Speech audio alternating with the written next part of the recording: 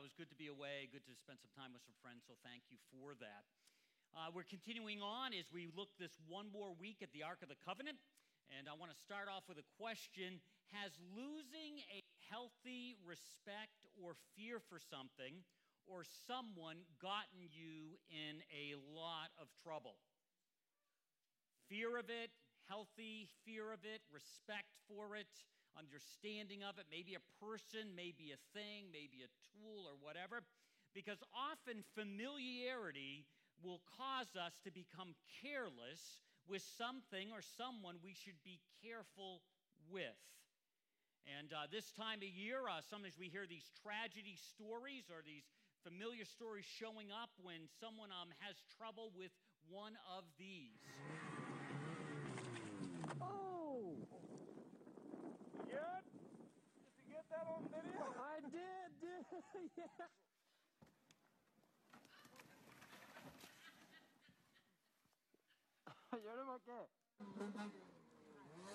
Oh! Oh, he's hurt.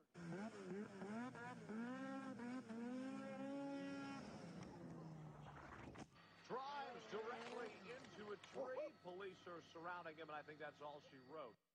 The police are surrounding him, and that's all she wrote. But I can remember the first time, or one of the times I was using my brother-in-law's snowmobile, and I realized it was time to turn in my keys because I was getting more careless and more careless with it because it wasn't fun anymore. I was getting bored with it, so I was coming closer to trees. And I remember this one time I went over this jump, and I could feel the thing rock a little bit. I was probably only an inch off the ground, but it felt like I was 2 miles off the ground. And I came back and I said, I am done riding this because I'm gonna kill myself or kill somebody else. You see, often you and I, when it comes to something that we're familiar with, we're comfortable with, very quickly become negligent with it. And we stop paying attention to whatever that may be. And for the Israelites, a lot of that was when it came to the Ark of the Covenant. They become careless with it, and they get into all kinds of troubles. And you and I can become that way.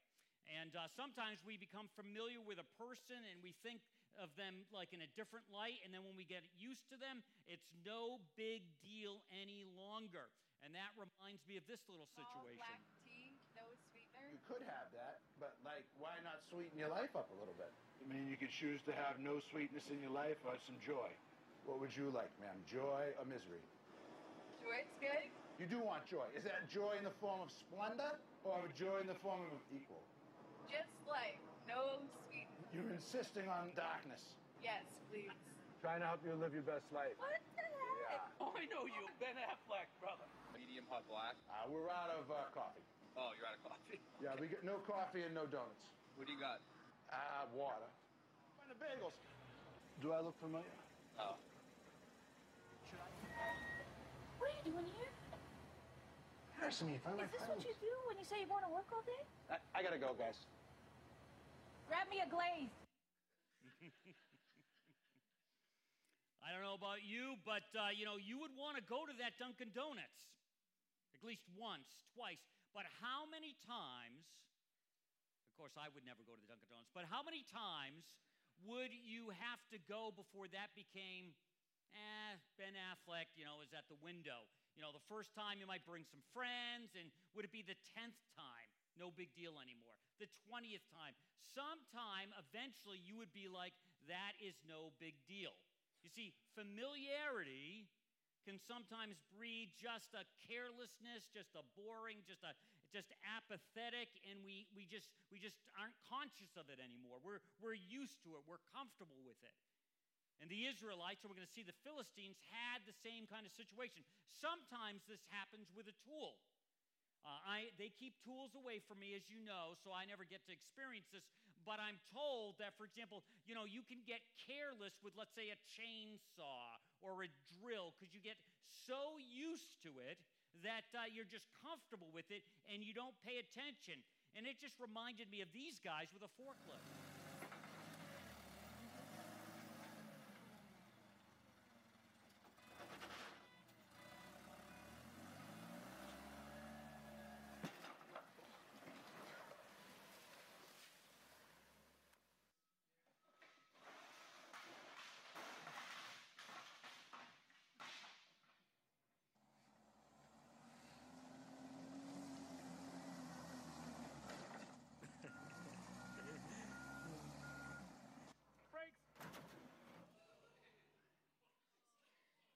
Poor guy, huh? You know, you can get careless with stuff. The same thing could happen with those of us who say we're a Christ follower, that we follow God, we're trying to do that, is once the novelty, once we get used to stuff, we can become complacent and we can become careless with our walk with God. And we need to be aware of it. We all of a sudden start using him like a luck charm rather than Almighty God who's a part of our lives. For those of us who are Christ followers and say we try to follow the scriptures, the Bible, we can become careless with God's word. I remember the first couple notes I got from Cindy. Even today, when I get notes from Cindy and she's going away, she makes a little sticker note and puts it somewhere. And in my medicine cabinet right now, I've got like 6 or 7 up there. And one of them says, my favorite boy. And, all these just little nice things. And I like reading them. But when it comes to God's word, sometimes I've gotten a little bit blasé. I have access to it any time, and I can get to it. And there's a danger of that. We become comfortable with something, and we become careless with whatever it is. Some of us remember that new item, that new car, and we didn't want anybody around it, and we're worried about that first scratch, and we're just very nervous. And later on, for me it always matters, but later on, some of you, it just doesn't matter anymore. You don't matter about the way it's inside because it's just you're used to it. It's no big deal any longer. We can become that way with God's word. As we're looking at a situation that took place almost 3,000 years ago, some of us can go, oh, a different world, but not really a different world. When we started looking at this, we looked at Romans 15:4 that says, whatever was written beforehand is meant to instruct us how to live. The scriptures impart to us encouragement and inspiration so that we can live in hope and endure all things. And I have to be honest with you, sometimes I'm enduring something's heavy on my heart, but my first inclination isn't to run home and crack my Bible, open my Bible on my app, YouVersion, and start reading it. I kind of look at other things, or I might eventually get to it. When I first started discovering what scriptures could mean for myself, even though I grew up going to church, there was this hunger, there was this anticipation. Where am I going to go? I want to get into it because I want to see what he has to say to me. And as time goes on, it's like, most of us, when it comes to the scriptures, have a bunch of Bibles in our house. And it's not to make you feel guilty, but it's just to help us to see how we become careless with something originally we were so careful with. When I think about the things that we're carrying heavy in our life, if a verse in 3 seconds doesn't take care of my emotional needs, I kind of discard it. But we look at 1 Timothy 2, 2 Timothy 3:17, and we see through the word we are put together and shaped up for the task God has for us. And I don't know about you, but is it your first reaction when you go, wow, I feel this task coming on. I feel God's ordained me to carry this heavy load or this good thing to happen. Do we first run to it? Are we so familiar with God's word, we're kind of careless with it? As we got into 1 Samuel, as we got in a few chapters, we saw this whole situation unfold where the Ark of the Covenant is captured by the Philistines. And we read this verse about the idea that the chest of God is gone, the Ark of the Covenant, father-in-law dead, husband dead. She named her little boy who was born Ichabod. God's glory is gone, saying glory is exiled from Israel since the chest of God was taken. And glory means recognizing God's work in the mix. So when you glorify God, you're recognizing God is at work. And you can glorify God in little things when you see it or big things, and you recognize that God is at work. And this woman, Eli's daughter-in-law, says God's glory's gone.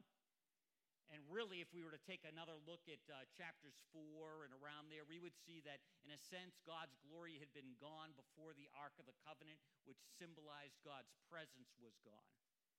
And sometimes in our own life, because we become so comfortable, it's not that God leaves us, but our awareness of his presence, it's almost like God's glory is gone. We become blasé about it.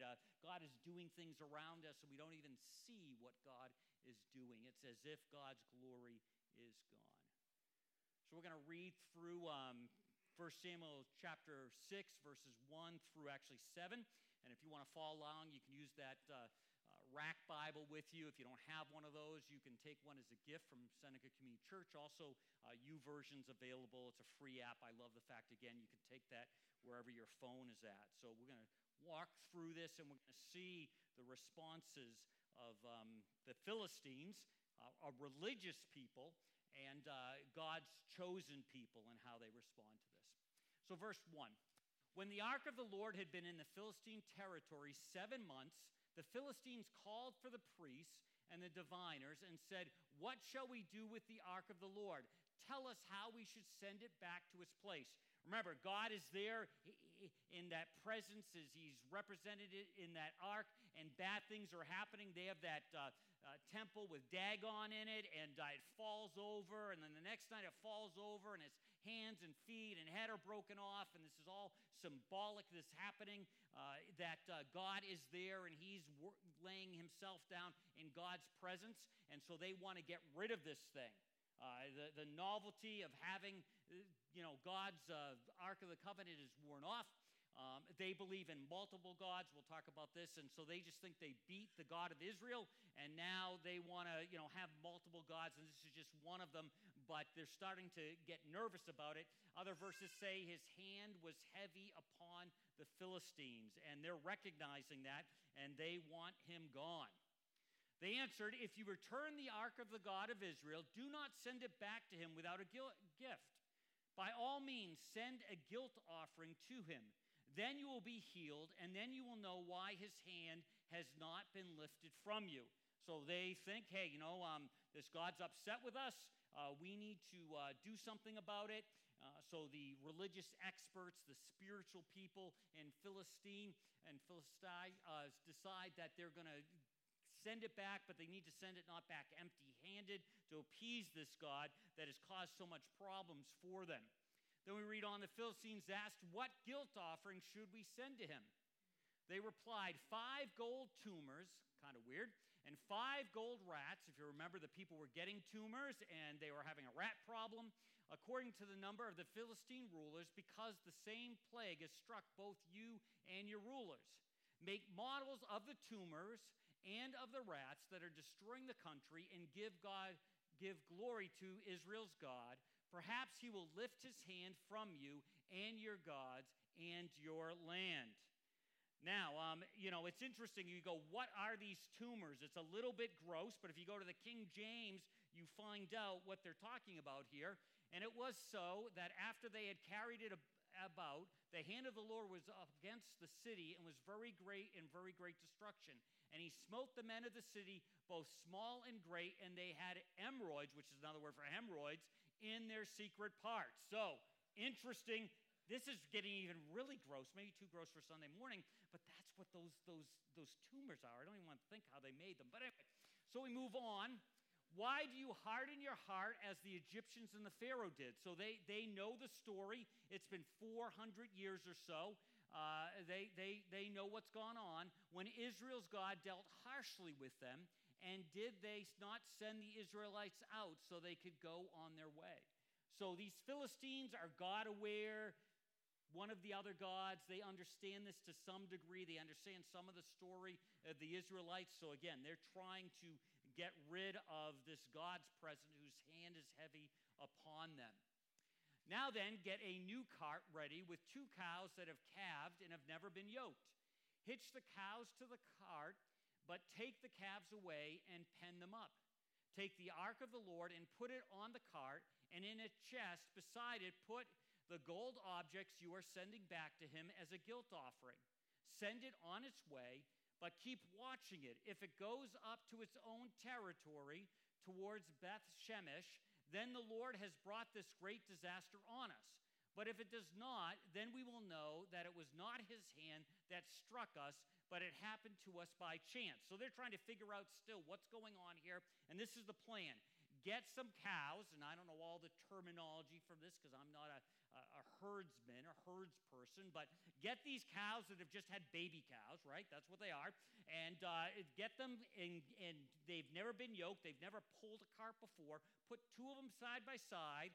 They're going to want to feed their baby cows because, they get full, but send them towards that way, see what happens, because in theory, they shouldn't pull the cart straight. They should do all this stuff, and they probably should go back to their calves to feed them. So let's see if this is really happening. If all that happens, then this really is God's hand on us. So they did this. They took two such cows and hitched them to the cart and penned up their calves. They placed the ark of the Lord on the cart, and along with it, the chest containing the gold rats and the models of the tumor. And then the cows went straight up towards Beth Shemesh, keeping on the road and lowing all the way. They did not turn to the right or to the left. The rulers of the Philistines followed them as far as the border of Beth Shemesh. So you can just imagine these rulers and probably a whole entourage is like following these two cows, to see what happens, and they go straight to where they're supposed to go, and they don't go back to their calves. They go straight there, and so they realize that God is in this, and that this has been because of him, all the things that have come upon them. Now the people of Beth Shemesh were harvesting their wheat in the valley, and when they looked up and saw the ark, they rejoiced at the sight. Remember, because God's glory in their mind has gone, and now God's glory must be coming back. The cart came to the field of Joshua of Beth Shemesh, and they stopped beside a large rock. Then the people chopped up the wood of the cart and sacrificed the cows as a burnt offering to the Lord. They're celebrating the return of God's presence. The Levites took down the ark of the Lord together with a chest containing the gold objects and placed them on the large rock. On that day, the people of Beth Shemesh offered burnt offerings and made sacrifices to the Lord. The 5 rulers of the Philistines saw all this and then returned that same day to Ekron. These are the gold tumors and the Philistines sent as a guilt offering to the Lord. And then it goes through all of these and then talks about the large rock on which the Levites set the ark of the Lord is a witness to this day in the field of Joshua, Beth Shemesh. But God struck down some of the inhabitants of Beth Shemesh. These are, in theory, God's people. These are the Israelites, putting 70 of them to death because they looked into the ark of the Lord. The people mourned because of the heavy blow that the Lord had dealt them. And the people of Beth Shemesh asked, "Who can stand in the presence of the Lord, this holy God? To whom will the ark go up from here?" Then they sent a messenger to the people of Kerith Jearim, saying, "The Philistines have returned the ark of the Lord. Come down and take it up to your town." Everybody does not want this ark. Even the Israelites don't want it. So the men of Kerith Jearim came and took up the ark of the Lord, and they brought it to Abinadab's house on the hill consecrated to Eleazar, his sons, to guard the ark of the Lord. The ark remained at Kerith Jearim a long time, 20 years in all. Then all the people of Israel turned back to the Lord. So this is unbelievable. You have the Philistines, who are a spiritual people, kind of in tune with gods and their kind of thing, and then you have the Israelites who are worshiping the one true God, and you have all this tension going on, and what are they going to do with this ark? And one of the things we need to always remember when we start to talk about these stories and they seem really heavy, and then we transmit them to today, and life seems very heavy, and we're trying to figure things out and trying to figure out where the world is going. The first thing we need to remember is that the world is in God's hands. So the Israelites, they were overcome with God has left. And then the Philistines were overcome with God has arrived. And it was a heavy time, and it seemed like God had lost the battle. God wasn't that strong, and we find out that everything is still in God's hands, and we don't have to worry about it. We have to be aware, but we don't need to be anxious. There's a difference between those two concepts. You and I need to be aware of the world. That's why sometimes we will take some time and pray about what's going on in our greater world. But we don't need to be anxious. We don't need to be so nervous. We don't need to be at a place where we're losing sleep. And that's true with our little worlds. We need to be aware of what's going on. We need to pay attention, not stick our head in the sand. But we don't need to be anxious in a panic, because the world is in God's hands. He's doing his thing. And we see in this story that even though it looked like God had lost, he was still doing his thing. Also, we need to realize that the good old days weren't always that good. I'm sure they look to the past. Sometimes we look to the past. We look at all that's going on in our world and we say, oh, wow, wasn't it better in the 50s or the 40s, or when this wasn't happening, or even in the 80s or 90s were better than today. And we need to realize that not always is the good old days that great. We could probably send a mic around and you could start thinking about the good old days, and you'd see that those good old days had problems of their own.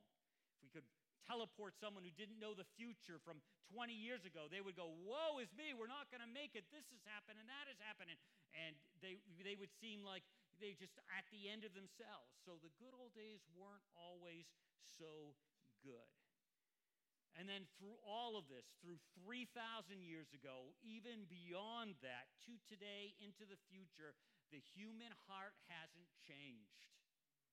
We may have more technology, we may be able to do more amazing things, but it's all controlled by this human heart. And sad to say, our human hearts have not changed. We're still bent to expressing self-centeredness in little ways and in huge ways. We see the things going on in Europe and Ukraine, and we see selfishness in huge ways. And then we see things that we do in our own life, the way we treat some of the people in our lives, and we say, I was kind of selfish with that. You see, the human heart has not changed. That's why you and I need Christ in our lives to govern our heart. In Jeremiah, we read this, the human heart is the most deceitful of all things and desperately wicked. Who really knows how bad it is? And at first glance, we read that and go, that's not true. But then when you start to downshift and think about your heart, think about my heart, I see it in little kids. You don't have to train them. We've talked about this before. The heart is deceitful above all things and can leave us going, oh. But then the next verse is fantastic. But I, God, search the heart and examine the mind. I get to the heart of the human. I get to the root of things.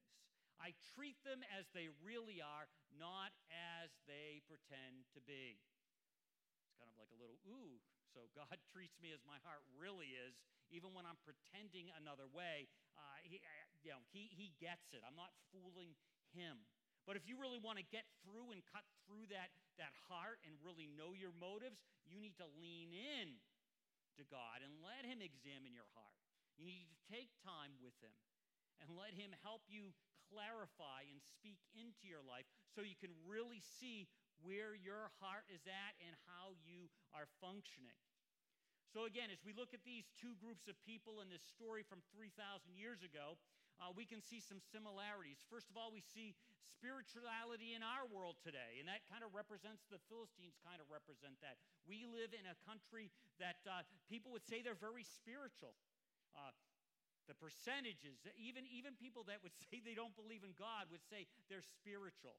They have this feel for that. And the Philistines were very spiritual. They were aware of these things.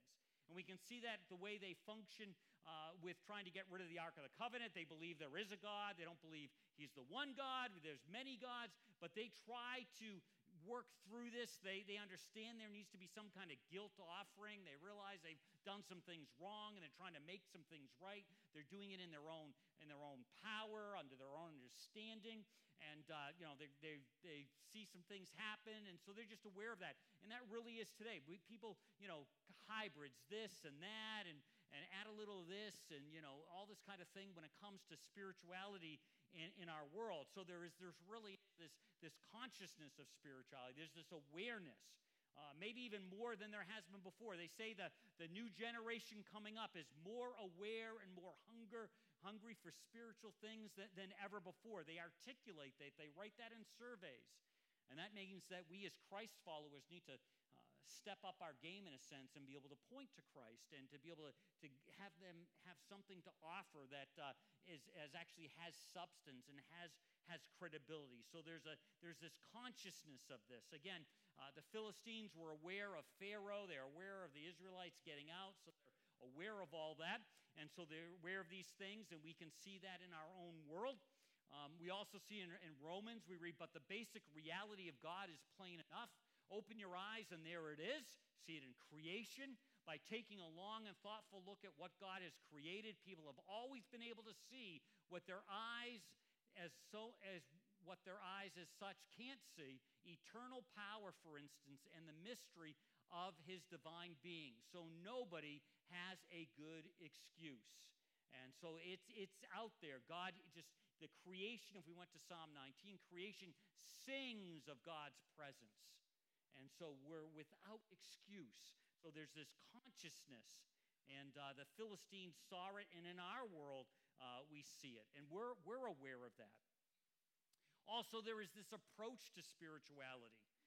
It's very practical. It's does it work for me? How does it work in my life? And we would call that pragmatism. If it works, do it. So if something works for you, everybody's fine with that. Do what works for you. And it's kind of this idea. So also back-shifting a little bit, we need to think if we're following Christ. We don't want to be fake about this, but it ought to be working in our life for us to point to it. But this idea that it needs to work in our lives. If it's effective, it must be good and right. And so it's funny, this idea of practicism starts in a reverse order. If it's working, then it's good. As Christ followers, we need to look at, is it good, and then see how to wisely make it work in our lives. Everybody's interested in having a good life. Everybody's interested in having a healthy marriage, a good job, success, all these kinds of things. So if faith is helping you do that, it works. And that's really what the Philistines were doing. They thought their god, Dagon, had beat the Israelites, so it was working, and they just kind of went through this thing. They consulted the experts, and there needed to be this guilt offering, and they put it all together.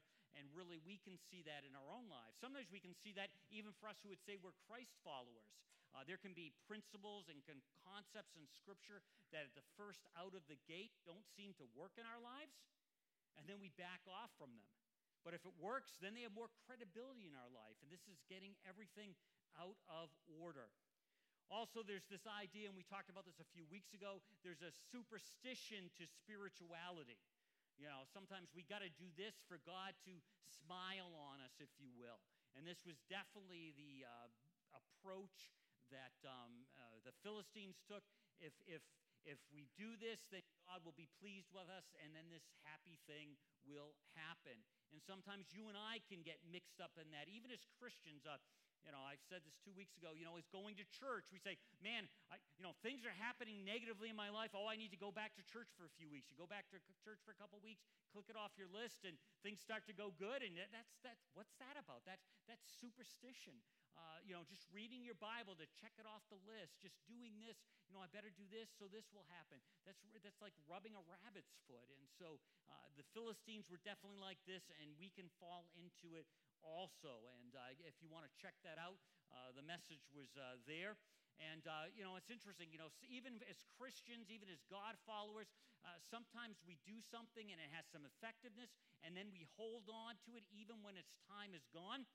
You can look at Numbers 21:8 through 9. You'll see it was time where Moses and this bronze snake, and all the people were to look at the bronze snake, and if they looked at the bronze snake, they would be saved, they'd be healed. And so they did that, and you kind of don't hear about that.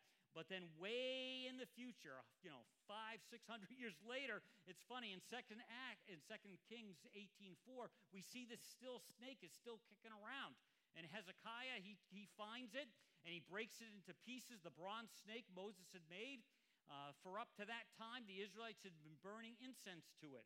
So it's kind of a superstitious thing. These folks had this symbol that worked 400 or 500 years earlier, and they still had it around. And Hezekiah had to get rid of it because they were kind of worshiping the bronze serpent rather than God. And you and I can take things where God has done certain things in our life, and we can put them up on a pedestal, and we can hold on to them more than hold on to God himself. And God wants us to break those things up, doesn't want us to be superstitious about our faith. If we do this, and then God will do this kind of idea. Also, we see in the Philistines, and we see it today, this pluralism, this diversity, this spirituality. Whatever works, works. All kinds of options. We see people combining things. Yeah, I'm a Christian, but I also do a little, Buddhism on the side, and all these kinds of things going on. And we see that with the Philistines. They were more than delighted to have more than one God. Add another God to their repertoire, to what they were doing. But as we've seen all along the way, that is not the case. And it may seem very arrogant for us as Christ followers to say this, but Jesus himself said, I am the way and the truth and the life. No one comes to the Father except through me. And this idea that Jesus is the only way. And we'll be talking more about that as we move into Easter. We also see Moses, one of the 10 commandments. You must not have any other God but me. Not one God and some little gods, one God. A couple weeks ago, we talked about idolatry and how you and I may not have like a figurine God, but we can make things God in our life by putting something else first. And we, even as Christians, sometimes can practice a little bit of diversity and pluralism in our faith, even though we would never say that out loud. We need to remember that someday every knee is going to bow. That's the way it's going to be. Everyone's going to take a knee to the presence of Christ, because he is the only way.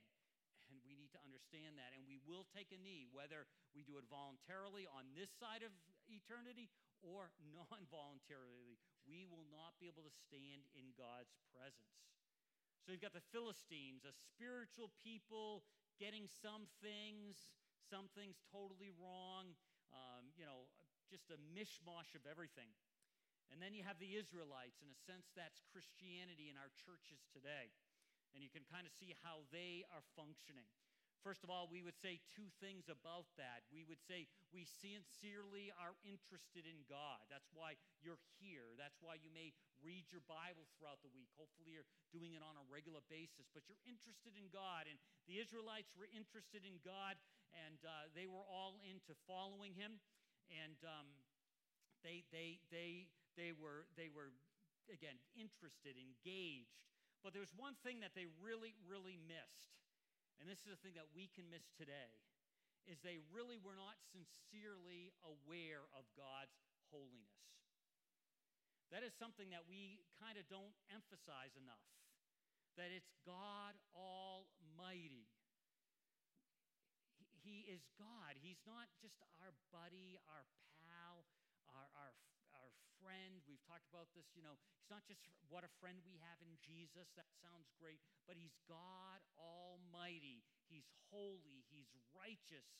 And his righteousness demands that. That's why we see this crazy thing happen when the Israelites bring back, or when God brings back the Ark of the Covenant, and they're trying to figure out what to do. They take the cart, they break it up, and they do this sacrifice. And at first glance, that's great, they did this. But if you start to unpack it, you realize, first of all, they weren't supposed to sacrifice mothering cows. It was supposed to be bulls. They were supposed to do it a completely different way. So they didn't even do it the way they were supposed to. You have some Levites around. They knew better, and they just don't do that. And then they look at the Ark of the Covenant, and we don't really know what that is like. Did they just look at it with contempt? Did they look at it with familiarity? But 70 of them die. We go, that is so harsh. They were trying to do things right, but they were careless. And today, sometimes because we think of God's grace and God's mercy, we forget that God is holy. And there's no other way to respond to him with worship. There's a couple stories even in the New Testament. We say, well, that's kind of Old Testament, the way God functioned. But we see it also in the New Testament. We see that God is holy. We don't see him striking out a lot of times. You go, ooh, that sounds so not nice, but he does that. We can look at the story of in Acts 5:10 through 11. Maybe you're familiar with Ananias and Sapphira. They were a couple.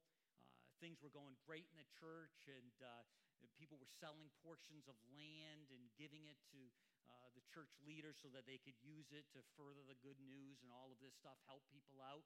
And this one couple said, yeah, we'll do that. We'll sell some land. And we'll give the money. And they do that, and that's wonderful and everything. But they're dishonest with the amount of money that they said they gave. And you go, well, what's that? No, they were dishonest. They were lying to the Spirit. And we see, you can look at it on your own. They both lose their lives over it. And then the last verse there, verse 11 says, by this time, the whole church, and in fact, everyone who heard of these things, had a healthy respect for God. They knew God was not to be trifled with. And maybe that's one of our greatest errors as Christ followers today. We think that God is someone to be trifled with. We don't like the God of holiness and judgment. We don't like the God that says you're going to take a knee. We want a God that's just a friend. And we trifle with him. And we see this in the Israelites. They were not approaching God with the right respect, fear, and go, fear? You ought to tremble. I mean, have you ever met, every once in a while, have you ever met a celebrity? And sometimes they make you nervous. I mean, they're just people, but you get nervous. I remember meeting somebody, and I can't remember who it was, but I do remember I was nervous. I almost couldn't talk. What is that? That's just another human being. God is not someone to be trifled with. We read through this when we celebrate communion, and we kind of scoot over it. But we read this when Paul is talking to the church at Corinth how to celebrate communion. And again, communion is symbolic. He says, for continually eating and drinking with a wrong spirit will bring judgment upon yourself by not recognizing the body, by not recognizing what God has done. This insensitivity is why many of you are weak, chronically ill, and some even dying. Whoa. Whoa. The holiness of God. God is not someone to be trifled with. Yes, he's loving. Yes, he's kind. He's forgiven our sins. His son died on the cross for our sins, rose again. He's not someone who should be trifled with. We could take time and look at Isaiah. I challenge you to do this on your own. Isaiah 6, 3 through 8. And we see Isaiah coming into the presence of God, and he is just overcome. He's hearing, holy, holy, holy is the Lord God Almighty. The whole earth is full of his glory. And everything is shaking, and it's just awesome. And he is scared to death. And then an angel comes out, a seraphim, and puts a hot coal on his lip because he says, I'm a man of unclean lips. I'm sinful, and I'm in the presence of holy, almighty God. And God takes care of that. And then what is his response after he goes through that process of cleansing, after he experiences God, is brought to his knees, trembling? He then God says, who should I send? And Isaiah says, send me. You come into God's holiness. You realize you're not trifling with God. You realize that you're all in, and he is your all, and you serve him. You follow him. You do as he calls you to do. I love how Romans 12:1 can kind of give us a little bit of instructions about how to live out this kind of response to him. God helping you take your everyday, ordinary life. You're sleeping, you're eating, you're going to work and working around life, and place it before God as an offering. Embracing what God does for you is the best thing you could do. Embracing his forgiveness, embracing his grace, but you offer him your whole life. Don't become so well adjusted to your culture that you fit into it without even thinking. Instead, fix your attention on God. You'll be changed from the inside out. That is how you and I live out or live before a holy God, and how we move towards him with our life. We offer him all. We say, holy, holy, holy. We don't go, hey, buddy. I had a friend who used to joke, got in big trouble for doing this. She was at Bible college and came home for Thanksgiving, and her parents said, wow, we got this Bible college student. Let's have her give the great Thanksgiving grace, give grace for Thanksgiving dinner. And she had come from Bible college. She had thought she was going to be funny. And she actually said, hey, bub, thanks for the grub. Amen. There was no one laughing at that table, especially mom and dad, the grandparents. By the way, it wasn't me. But holy, holy, holy. And that really should be expressed. If you're not a Christ follower, this good to know how Christians should behave and act, but this isn't for you. As a Christ follower, this is the way we're to live. It translates to holy, holy, holy. We offer ourselves, imperfect as we may be, to God completely, with no reservations, with no pockets that we say, I give you all this except for this door is closed, God, and I'm keeping that. We can't do that to a holy God. A God who's just our buddy? Maybe. But a God who loves us, but also is holy. We say, holy, holy, holy, and then it translates into I'm giving myself wholly to you. Let's pray together.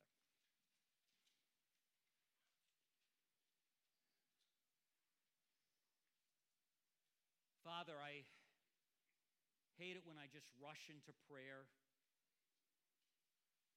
forgetting that even in this moment as we pray together, these words are being ushered into your presence, where seraphim are singing, holy, holy, holy. And sometimes we are just so careless with our words, our attitude, our approach. And Father, I'm the first to ask for forgiveness for being that way. I'm involved in so much church stuff, it can become second nature in a way that just cheapens talking with you. So Lord, this morning we come into your presence, and as we leave this place, we want to be focused on you. We really do want to be able to say holy, holy, holy, but not just mean separated unto you, but mean that we are completely yours. So this morning, wherever we're at, we ask that you would renew that in our hearts. If there's someone here who's never said yes to you, never asked you to join their life, to be a part of their life, we pray in this moment they would do that. And for the rest of us who have already done that, we ask that we really would be singing, holy, holy, holy. Would you please stand with us as we close with holy, holy, holy.